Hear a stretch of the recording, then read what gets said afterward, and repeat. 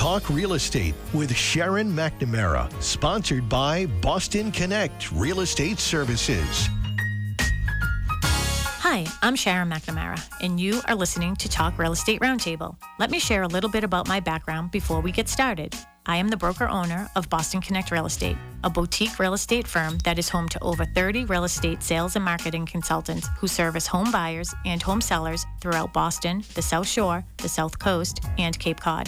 Our firm takes pride in assisting our clients in the next chapter of their lives by taking a holistic approach to their real estate endeavors. We believe that every move should be a moving experience. Every week, my real estate team member Mary Baker and I, along with the director of Boston Connect Real Estate, Melissa Wallace, provide you with our unique marketing approach to selling homes and share with you our expertise in navigating the home buying process. We like to mix it up sometimes, so not only will you hear our perspective on real estate topics, but you will hear the expert thoughts and opinions of some of our real estate agents at Boston Connect Real Estate and the preferred professionals that we trust. Be part of our roundtable. If you have any questions during the show, please call 781-837-4900. We'd love to talk real estate. Follow us on Facebook, Instagram, and wherever you listen to podcasts at Talk Real Estate Roundtable. If you would like a one-on-one consultation with me and my team or one of the dedicated agents at Boston Connect Real Estate to discuss your real estate needs, you can connect with us at bostonconnect.com or 781-826-8000. Now, sit back, relax, take good notes, and let's talk real estate. And hello to all my South Shore neighbors. They're sort of getting a little bit of echo. Hey, George, can you hear me okay? Yep. All right, sounds good. So you are listening to Talk Real Estate Roundtable. I'm Sharon McNamara, and we are live. I have Melissa Wallace with me. Hi, I'm here. That's good. We also have a guest with us, but we're definitely getting something coming back to us. So as Hey, Sharon, it's Larry. Yeah. I'm here to fix your echo. There you go. Okay, perfect. What happened? A button that says off was on. Oh, okay. Well, perfect. Isn't that something? Yeah, I'm It's so like glad. leaving the lights on in an empty house that you're selling. Yeah, I know. I wasn't sure if it was us, but Larry, I'm so glad that you're there in studio, that you could help us out. So I haven't talked to you all year, so Happy New Year, Larry. Yeah, Happy New Year, guys. Well, thank you. So we are live again. This is Sharon McNamara. You're listening to Talk Real Estate Roundtable. I am in studio with Melissa Wallace. We have Mary Baker out in the other room right now. She is just working. She's working. She doesn't want to be on the radio tonight. And we also have a special guest in the studio. I like to say that he's one of my very good friends, and I lean into him a lot over the past years. So one of my favorite guys, Charlie Burke. Hello. Thank you for having me. Yeah, we are excited to have you here. And I'm going to let everybody know that Charlie is, I've been trying to get him on the show for years, but he is the owner of Massachusetts Academy of Real Estate, right? Yes. Located in Braintree. And why don't you tell all of our listeners what you offer students there at your place? And you also sell real estate, obviously. So, and he is a Dorchester guy, so you guys are going to love him as much as I do. You're going to know I'm a Dorchester guy with my accent here. So. Absolutely. So tell all of our listeners what you do at Mass Academy of Real Estate. Well, we've been in business for 22 years. We offer pre-licensing classes, broker classes, continuing education classes. A variety of options. We have classes monthly. It could be during the evening, weekend, or the day classes. So, You're not doing anything online anymore, are you? So we actually have a combination where it's live streamed, so you could actually be in person or be home, but it's live streamed. You actually have to participate. Okay, yeah. Which is good, so you have to pay attention. Absolutely. I call them people at home, so if they are watching cat videos, they're in trouble. Well, did you see the meme I sent you just the other day? Was it just yesterday? I did. Yeah, and it was like a bunch of like older ladies like sitting in front of a slot machine, just pushing the button, and it said that's real estate agents getting their CE credits. So unfortunately, sometimes that's what they do. But now when they go to you just make your classes so enjoyable and easy to listen to and easy to remember. So, I mean, I know your statistics are really good for the people who take your pre-licensing course and the broker class. Yeah, we try to use like real examples that are there. We'll change the name to protect the guilty and the innocent. But, people call all the time with various scenarios, and it's good to be able to incorporate that into the classes. This way, if someone else runs into a scenario like that, they have an idea what to do. And too, it helps you remember. I mean, I've done my class. I do all my CE classes with you. Mark and I were actually with you a couple weeks ago, and which was nice because he expired January 8th. So I think we were with you January 4th. I don't expire until April, so I'm always early, and he's like by the hair of his chinny chin chin. But I know I passed the test first time I took my broker test. I didn't know you before I took my broker test, but after when I took my broker test, I was sort of nervous, but first time out, I did it. Yeah, this test is very, it's extremely difficult now. I mean, I think it really depends on whether you have the ability to know how to study. Mm-hmm. So, I mean, I put a lot of material together. I have different study guides. I actually have slides now in 5 different languages. Oh, really? I did not know that. Yeah, so I have, I just find that if somebody's here, English is not their first language, maybe these slides in a different language give them a little bit of an edge to help them understand the things a little better. But the test is in English, right? It is. So the slides are actually, one slide's in English, and then the same slide would be in whether it's Creole or Portuguese, Vietnamese, Chinese. Sometimes, and I've had people tell me it's helping them because then they get to see the words in both languages. Oh, yeah. No, that makes a lot of sense. So I asked you to join us today. I know that Mary and Sam actually did the class and did the show a couple weeks ago. They did a show on investment properties and owning your very first investment property. And everybody thinks that's a great idea. I tell people owning property is a job. It's not just collecting a check. It is a job. You need to know the rules and regulations. There's not a handbook that anybody gets when they buy a house. And I find out a lot of people learn things by trial and error, or they get themselves into a little bit of jam not knowing that they did something wrong, you know. And that's what I'd like to think, that the majority of people who become landlords, when people will call me, and actually one of my clients actually texted me late last night, and then I was just conversing with her about a half hour ago. They think it's a great idea to become a landlord in Massachusetts, and I always say there are so many rules and regulations that you have to be aware of. And you came with a book today that is, how many inches thick is that book? Like 5 inches? It's pretty thick, and that's an old book, so it's a lot. It's a lot thicker now. And that's that's how to sue your landlord, basically, right? Yeah, it's called Legal Tactics, Tenants' Rights in Massachusetts. It's basically, if somebody has an issue, they go to legal aid. That's the handbook that they would actually use. I think it's a great book for property owners because it's very detailed as far as what the rules and regulations are that they really don't get when they buy a house. Yeah, absolutely. All right, so we're going to get into, as Melissa is putting us out on Facebook, she's getting us everywhere, so you can find us on Sharon Costa McNamara, of course, Boston Connect Real Estate, and all the Connect pages, so you can follow along. You can see us here in our studio, and we're going to have a conversation tonight about being a landlord in the state of Massachusetts, which we can easily say is a tenant state, right? I would say it's a tenant-friendly state. I mean, I do tell people this. In the end of the day, if you're right, you will win in court, but it takes time to get to that finish line. Yeah. I mean, they want to give people the opportunity to. No one wants to evict anybody. No, absolutely not. They absolutely don't. Something that we hadn't talked about, like today, a lot of people tell me they want to do, I want to Airbnb it. I go, listen, that's dangerous too, because what if the tenant doesn't move out? Yeah. I mean, what are you going to do? And people laugh going, that doesn't happen. I go, I can give you many cases with. Yeah, I'm sure it happens over and over and over again. You maybe haven't heard of it, but it does certainly happen. What are your thoughts, Mel? On the Massachusetts? Sorry, I'm getting us on Facebook. So I guess I've only ever been a tenant. And I revealed this last week, I think, that I'm in the market for purchasing my first home. So I would say my experience as a tenant, I don't know if I feel like it's a tenant state. Like, I don't know. I don't know. Yeah. I just think, that's so much better. I turned my microphone around. So that sounds a little bit better. Thank you.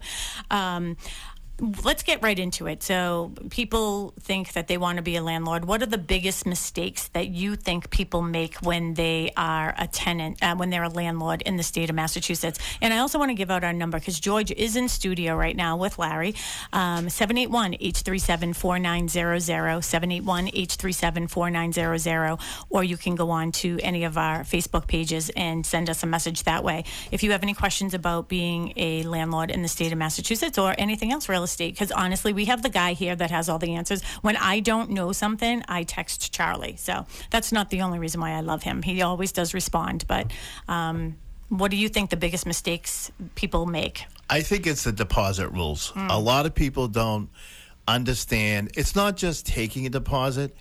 And I hear all the time, people tell me the lawyers told them not to take the deposits because it's too much of a hassle. It's not a hassle. You just need to do it the right way.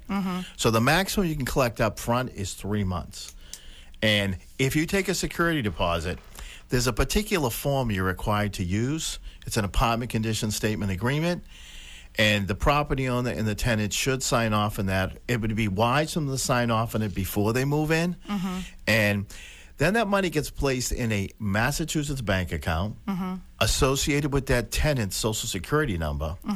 And here's where the big mistake is. The interest is due back to the tenant annually. Yeah. So I know that. So you can choose, like we chose not to take a security deposit because we didn't want to go through all that. Right, wrong, or indifferent, I don't know. I mean, maybe we shouldn't be owning property, but to me, I just couldn't see us doing all that paperwork every year. I mean, for what, 60 cents? Right. So when it's put in the bank, it's bank rates, which is hardly anything today. If you failed to put in the bank and you took a security deposit, it's 5% interest. And that interest is due back annually. So that's where there's a big mistake.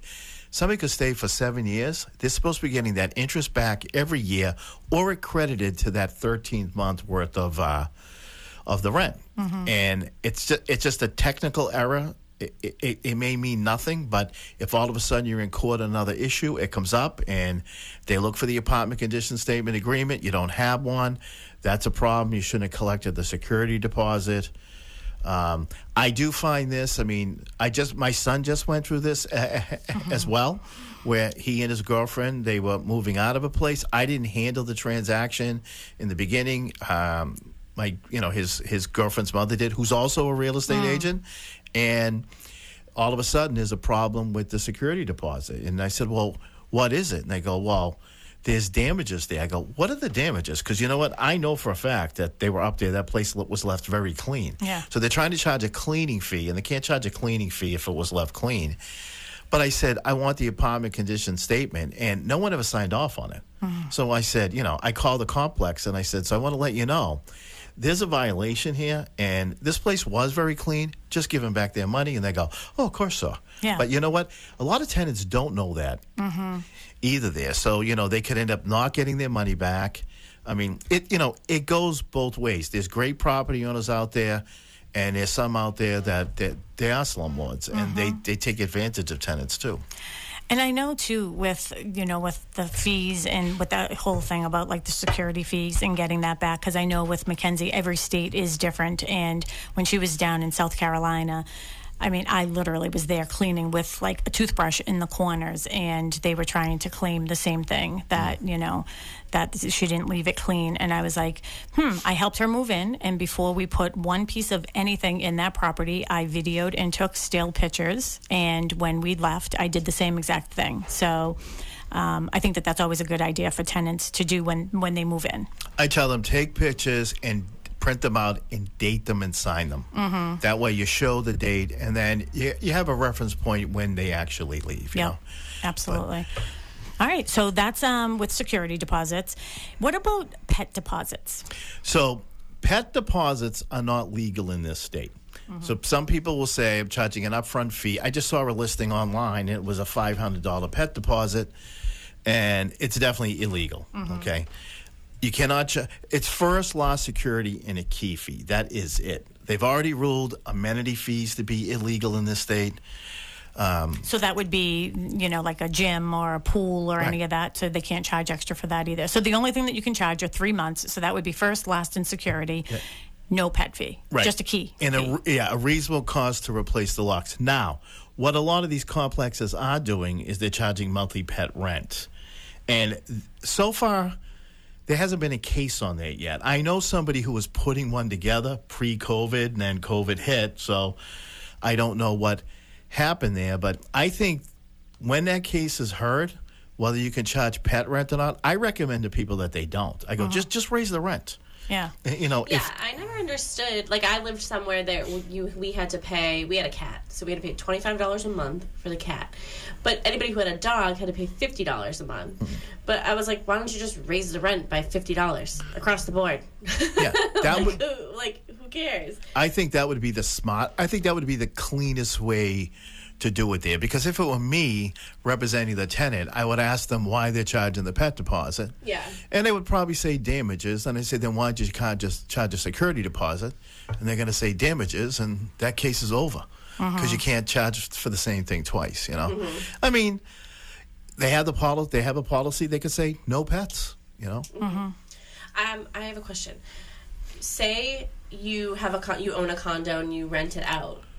Are you still required to pay the condo fees, or can the tenant pay the condo fees? Because I was just thinking about that when you said amenities. So, like, a lot of the times, like, the condo fees are a certain price because of they have a pool, they have a exercise, they have all this stuff. So, can somebody who owns a condo charge the condo fee? Nope. They can charge higher rent, but the condo fee is their responsibility. You know, just like, you know, I see leases where it says the tenant has to take out the trash. They really don't. You know, that they have to shovel the snow. They really don't. They don't have to take out their trash from their kitchen to the trash barrel? Well, to the trash barrel, yes, but believe it or not, the property owner is responsible for removing the trash. To move it. What about water? Can we talk about water? So it is possible that the tenants could be responsible for water today. It would have to be in the lease. They would have to have all the appropriate low-flow shower heads and the right toilets. And if it's a single-family house, and if it's an apartment, it could be individually metered. So I always thought that the water had to be included. Is that like an old rule? It did. I think it changed somewhere around 2016 to 18. As long as the tenant knows beforehand, right? Right. That they have to pay for the water. Like, I couldn't have a two-family house and say to the tenants, you're splitting the water bill. Yeah. It would have to be individually metered, and that way, you know, they're not paying for somebody else's water. Okay. I didn't know that. I always thought that you couldn't charge for water. So that's obviously something that changed, and I wasn't paying attention. I didn't think so until like a year ago, and I was looking at and I'm like, why do all of these rentals say like water not included, tenant has to pay water, and I looked it up and it was Yeah, you could have taught me that. You could have taught me that in they're- 2016. Oh, okay. I didn't know it in 2016. I knew it in 2021, 22. Yeah, that's a long time for me to go not knowing that. Yeah, I mean, every once in a while things get changed, and so it could be town. You need approval, so you just can't do it. You'd actually, like I said, there has to be a sign off. You have to have the appropriate. Yeah, so you would have to have 2 meters if I have a 2-family, 3 meters if I have a 3-family. If it's a single family, you just have the one, right? Right. Because that makes sense to me too. Because, you know, we have a 2-family property here in Pembroke. It's actually on the opposite end of the street where we are right now, and you know, the lease that we had is with this gentleman, and then his daughter ended up moving in with him. Now, she's not on the lease. We've allowed it. You know, sort of like unspoken lease. But now you think about it, like we charged the certain rent that we did because we're paying for the water, but now you have 2 people in there, you know, showering. She had her boyfriend like staying over a lot. Then they were doing laundry because we had the laundry in the basement. You know, you could open up a laundromat. I remember years ago, I had a 3-family house, and the water bill was through the roof to a point that it didn't make any sense. So I went to the water department. They said, you have to have a leak somewhere because it went up way too much. And we couldn't find a leak. So they actually put a meter on it. And then they told me the water usage is after midnight. So it seems to be there's some issue going on, like you're filling up a swimming pool after midnight. So I went to the house, and there were the tenants on the first floor, 2 college kids. They were running a laundromat out of my house. And I said, guys, what are you doing? And they're all excited, explaining it to me, how they're taking these bags home and they're making all kinds of money. I go, I'm paying for that water. And they said to me, no, water's free. And I said, not to me, And they really didn't know. And they were like, oh, is this causing a problem? And I said, if you want me to put meter ones in here, like coin operated, then you can see. And they go, that would take our profit away. So I just laughed. Oh gosh, so that changed. When Casey had an apartment on Beacon Street when she was at BU Law School, she was there and she called in the middle of the night and the fire alarms were going off. The fire department was there, and there was usually he didn't. That's the other thing too I do want to get into is, who can you rent to and who you can't rent to. But upstairs there were undergrads there, and he normally didn't rent to undergrad students, but he did in this circumstance. And water pouring through the ceiling into like the electrical and into their kitchen, like destroyed the whole kitchen, everything. The ceiling came crashing down. Well, it was during a heat wave, and the kids upstairs, the girls upstairs, had this great idea that they got a blow-up pool, and they got hoses and connected them to the faucets in the house, and they were filling the pool, but it was taking too long, so they went out for a while to go drinking, and when they came back, it was flooding the entire house. So, yeah, you don't want to do that either. So they got in big trouble for that one. Yeah. Let's talk about that aspect of things, though, like when it comes to discrimination.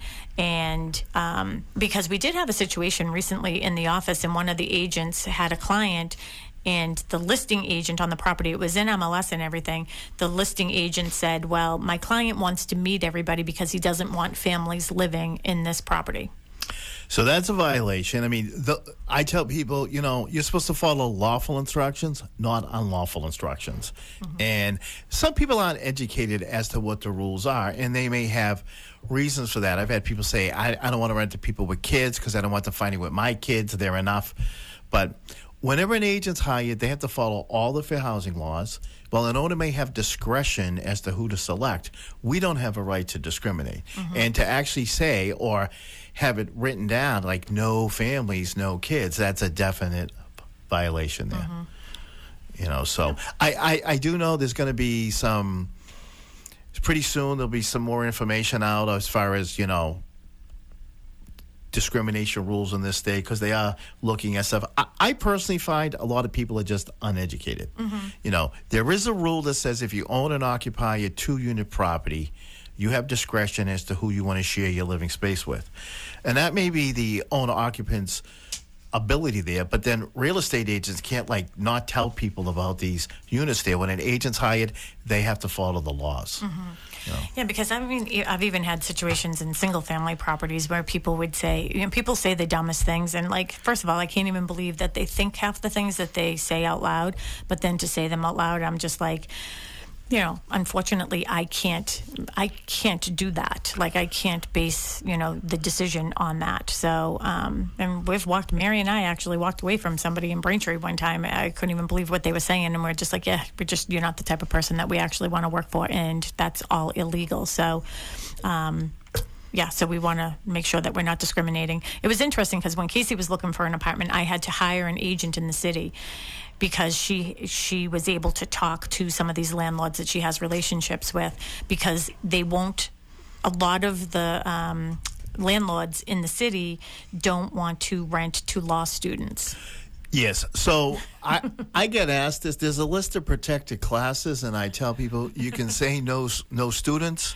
And you know what people say downtown? No law students. They do not want to hire somebody who they think is going to sue them. Mm-hmm. And, the same rules apply to everybody there. But it is kind of funny because there is that fear factor there, And I've had people say, I can't rent you because the apartment's not Section 8 approved. There's no difference. Mm-hmm. The apartment's supposed to meet certain code, period. Mm-hmm. And, Section 8 may have to come out and sign off on a unit, but it's supposed to meet those requirements anyway. To go back to those deposits, one other thing that a lot of people aren't aware of is you're supposed to pay interest on the last month's rent. Oh, really? Yeah, so if you take a security deposit, they're not entitled to interest unless they've been there an entire year. When you take a last month's rent, the property owner does not need to put that in the bank. It does belong to them, so they can use it. However, the tenant's entitled to interest. Bank rates when placed in the bank, 5% if not. It too is due back annually. I didn't know that either. And, here's the thing, though. I just have a weird, I don't know, just people giving you, your landlord your social security number, and then you go to the bank and just, opening up an account for my... So that's interesting, too, because I'm really surprised that there hasn't been more of an issue with this. Believe it or not, that's a violation of the Patriot Act. Oh. So the account has to be in the tenant's name? It's in their social security number. Yeah. And we're not allowed to commingle these funds. So if I had 5 apartments, I'm supposed to have 5 separate accounts. That interest is assigned to that tenant. Yeah. So they'll get there's a document from the bank, like you get your W-2. This is, I believe, is a W-9. Yeah. But I do find that people, you don't have to put it in the bank, but they owe them 5% interest, and it's due back every year. And so if someone stays on for 5 years, that's 5 violations if they didn't get that, Oh. And that could be, everything's okay until the tenancy's ending. And then sometimes it doesn't end on a happy note. People end up in court, and they start looking at, was this done right? Was that done right? Was this wrong? And it becomes an issue. Yeah, that's interesting. The last place that I lived, I remember getting the interest checks, and it wasn't even worth the paper that it was printed on, And I used to be like, "What? I don't even know what this is for." And a stamp, like everything else, like the whole process. You're hiring an administrative. Just deposit it into my account, save everybody some time. They actually just could have deducted it from that rent when you renewed. Say, Melissa, the rent's 13 cents less this month. You know? Yeah. Well.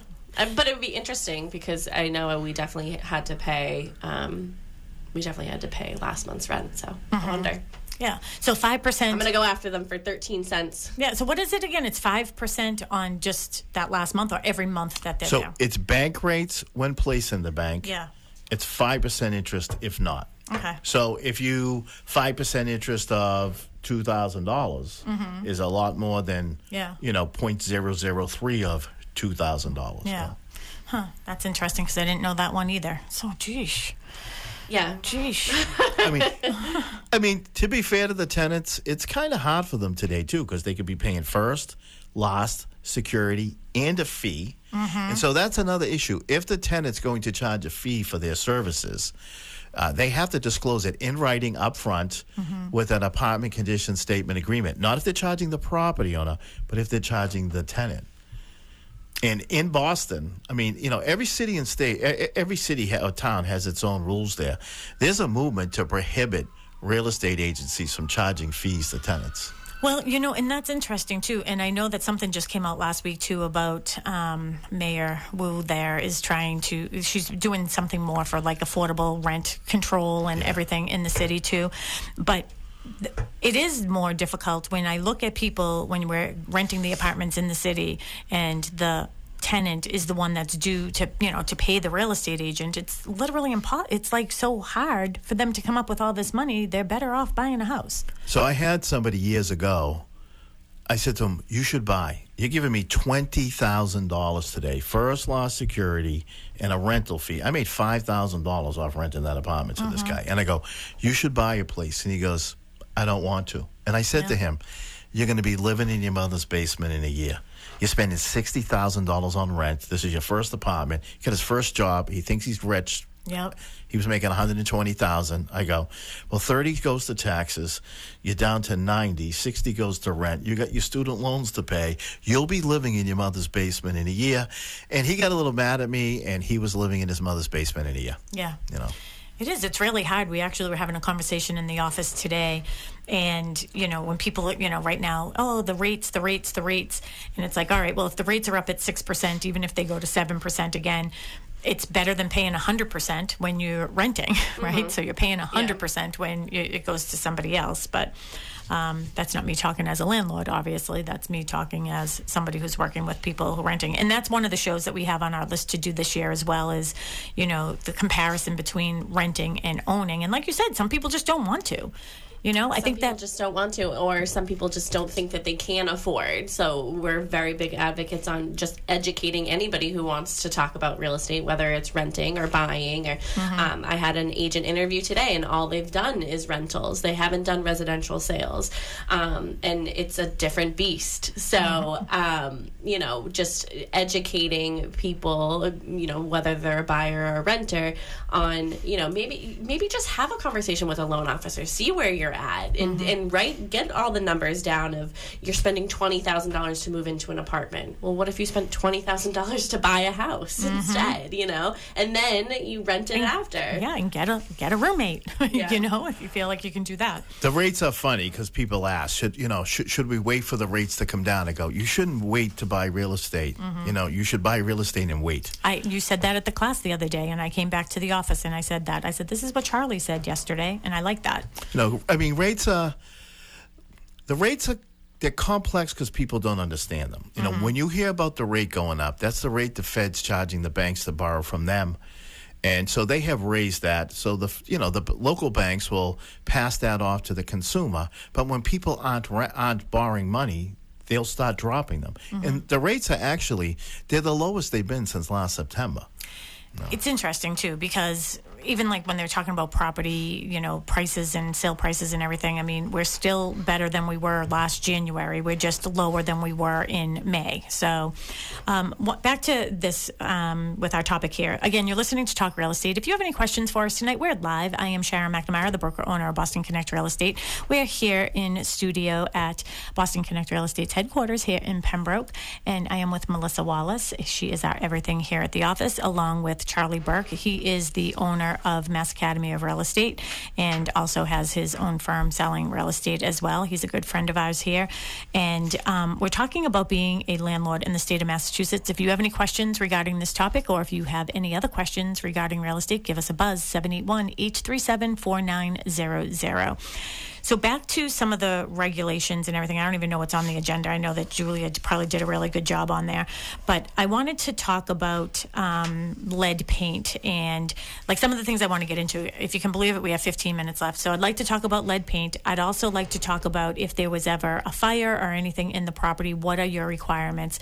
And here's a weird thing, too, is my dad is in a development, and the heat isn't working properly. So they went around and gave everyone space heaters. So I'm just curious, is that sufficient because you're giving them a source of heat and there is electricity? So I don't know where you want to start, but those are the three things I want to talk about in 15 minutes. Well, the heat thing is first off, space heaters can be very dangerous. Dangerous, that's what I feel, especially with an elderly man who just had 2 serious falls tripping on wires. So the state sanitary code, and people should print this out if you're a property owner. I mean, they are the requirements that you're required to meet. State sanitary code will tell you what the temperature is supposed to be inside the unit during the day and during the evenings. You can't lower the heat during the evening. So if they don't have sufficient heat, it is something that they're going to need to address. That short-term fix, with a space heater isn't fixing the problem. So. Well, yeah. What if there's a fire? Like, where's the liability? I remember there being a building in Randolph, and there was a fire, and then a flood, obviously, because, the sprinklers went off, and these people were, like, in hotels. They lost all their stuff, and this went on for months. It was a total disaster there. But, as a property owner, you are supposed to follow the laws, and there is that code, and it's going to... the tenant has the ability to actually make repairs themselves and then deduct it from the rent. Now, I don't know in a complex if that would be possible. I mean, we really don't know what the circumstances are, why that's not enough. And they're waiting for a part. So it's like taking 3 weeks for a part to come in. And I get it, but like he's in like senior housing, and it's like all these people don't have heat, and I was like, Dad, please just keep the space heater in the corner. I don't want you tripping on the cords. I have all these other thoughts of what I'm worried about. Right. I mean, if they're making an effort and they're waiting for the part to come in and they gave them the space heaters, they got themselves covered, but it is still dangerous there. I mean, unfortunately, we hear constantly from everybody in the industry, there's just a back order because of COVID. I mean, COVID's now the excuse for everything, And, the manufacturing wasn't done You know, I mean, I heard that today when I went looking for Diet Coke. It's 'cause we don't have any because of COVID. I mean, you know, that ship sailed long ago. You know, I know. But- Actually, that happened to me. I was looking for peach bubbly, and I saw the Coca-Cola guy, whoever, in the supermarket one day, and I was like, "Do you have any?" He's like, "What flavor are you looking for?" I was like, "I'm looking for peach." He goes, "Nope, it's because of COVID." And I was like, "All right, well, at least he didn't say we can blame Putin." So that was during that time too.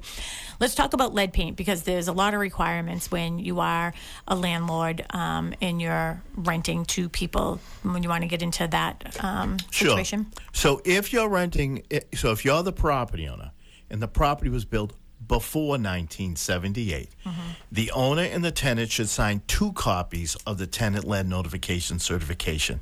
2, one for them, one for the property owner, one for the tenant. That form also needs to be signed annually.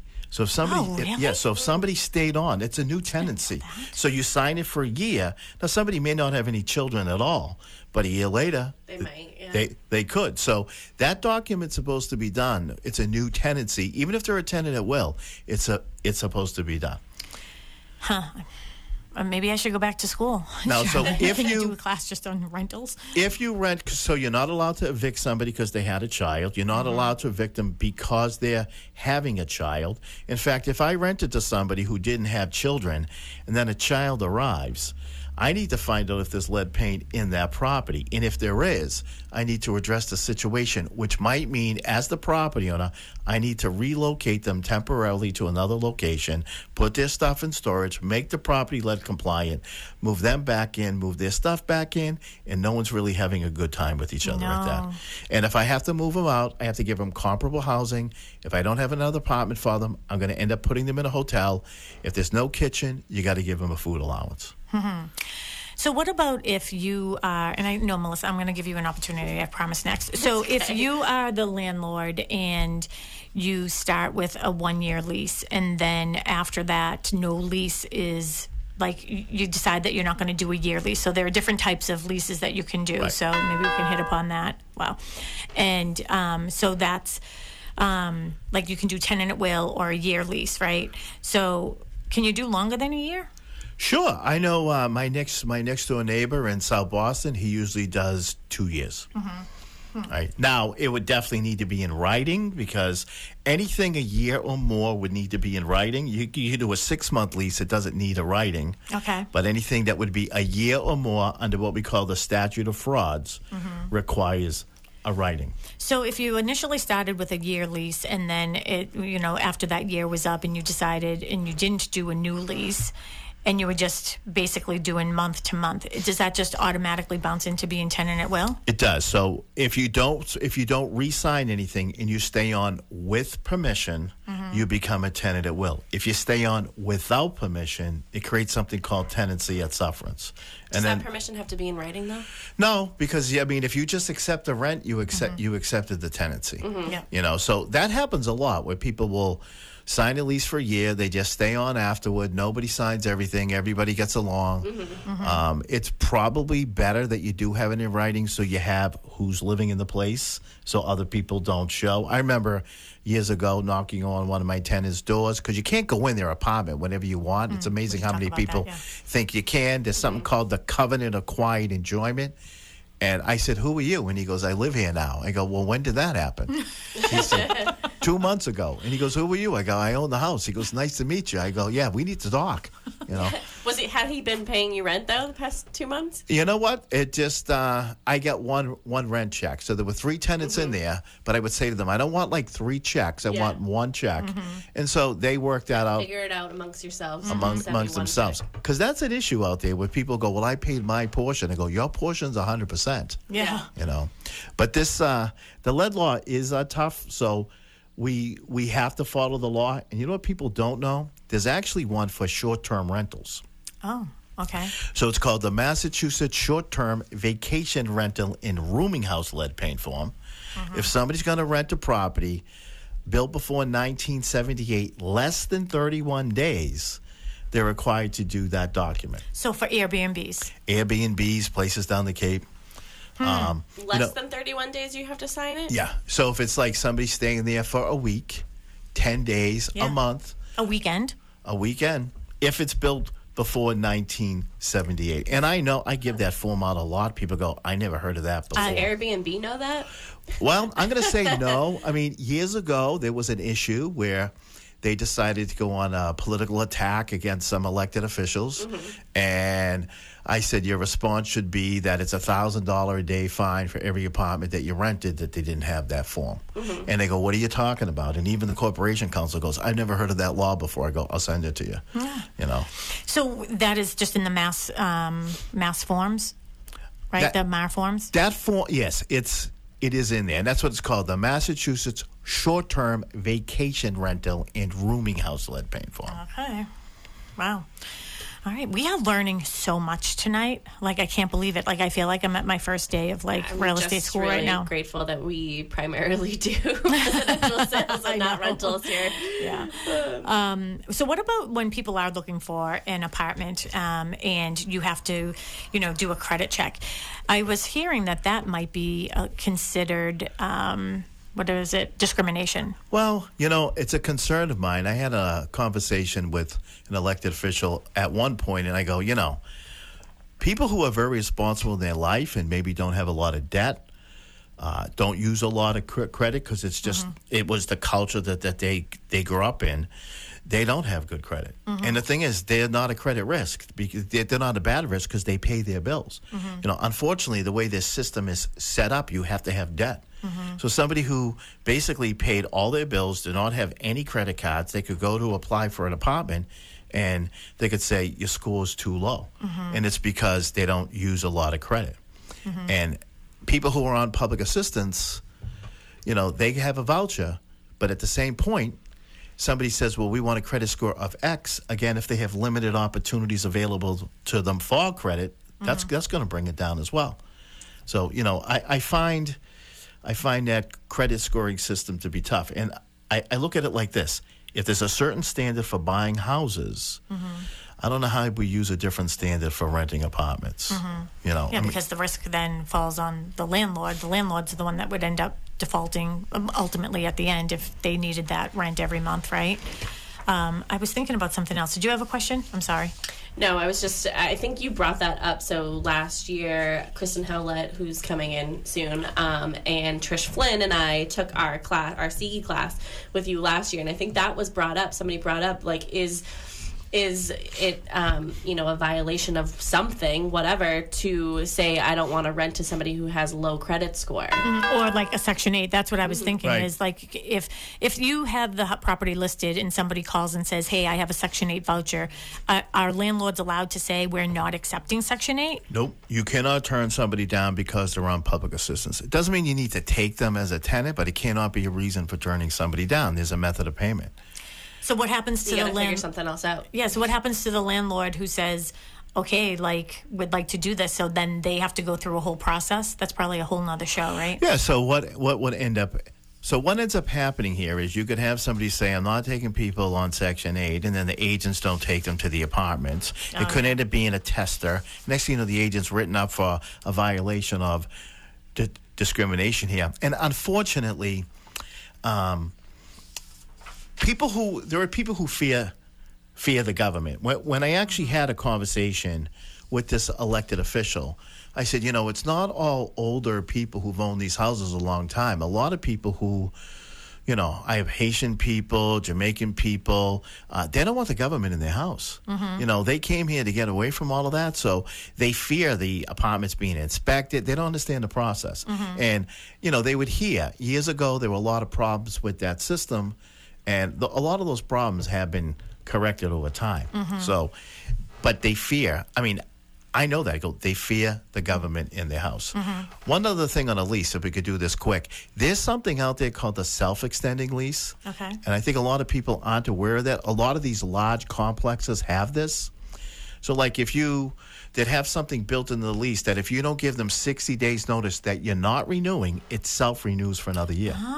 Kind of like that gym membership. That's on. Exactly. And so people think they're getting out of their lease, and then they're being told you already renewed, but they go, we'll let you out for a lease break fee. Can't be a penalty, Penalties and contracts are unconscionable, but it could be a fee. So they're basically charging the money to get out of the obligation, and it's because they didn't remember that they had to give 60 days notice. So I tell people, these large complexes, read those leases. Yeah. What if you're thinking about going up, like if your landlord wants to go up on rent? Are there rules to that as well? Like, can you just at any time, can you do it more than once a year? Are there any rules pertaining to that? So if they're a tenant at will, you have to give them a rental period's notice. Okay, if 30 days. Yep. If they and that's kind of tricky too. So like I can't do it on June 1 and say the rent goes up on July 1, and it would have had to be the last day of May. Yeah. If it's a lease, it's fixed for that term. You can't do anything until that lease is And are actually there up. requirements on like how much you can go up on your rent? At this time, no, but there is a movement for rent stabilization and capping how much that you could go up. I mean, I will say this, I have read somewhat of that proposal in the city. They definitely have toned it down a lot. I mean, I have to claw through it a little bit more, but I was like, I know on the South End, I mean, Casey was saying there were some people that were saying that their rent was going up like 65%. Yeah. So they were just trying to probably push them out. Well, I cannot believe we are at the end here. So thank you so much. Again, we have Charlie Burke from Mass Academy of Real Estate. If somebody's thinking about getting their real estate license, their broker's license, or they have to do CEs, how can they get in touch with you, Charlie? Actually, it's massrealestateclasses.com would be the website, and 781-848-1404 is the phone number. Perfect. And you can always find us at BostonConnect.com. All right, everybody, have a good week, and we will be here on Saturday from 10 to 11, so we hope that you can make it, and we will be live. And George, have a great night. You as well. Bye.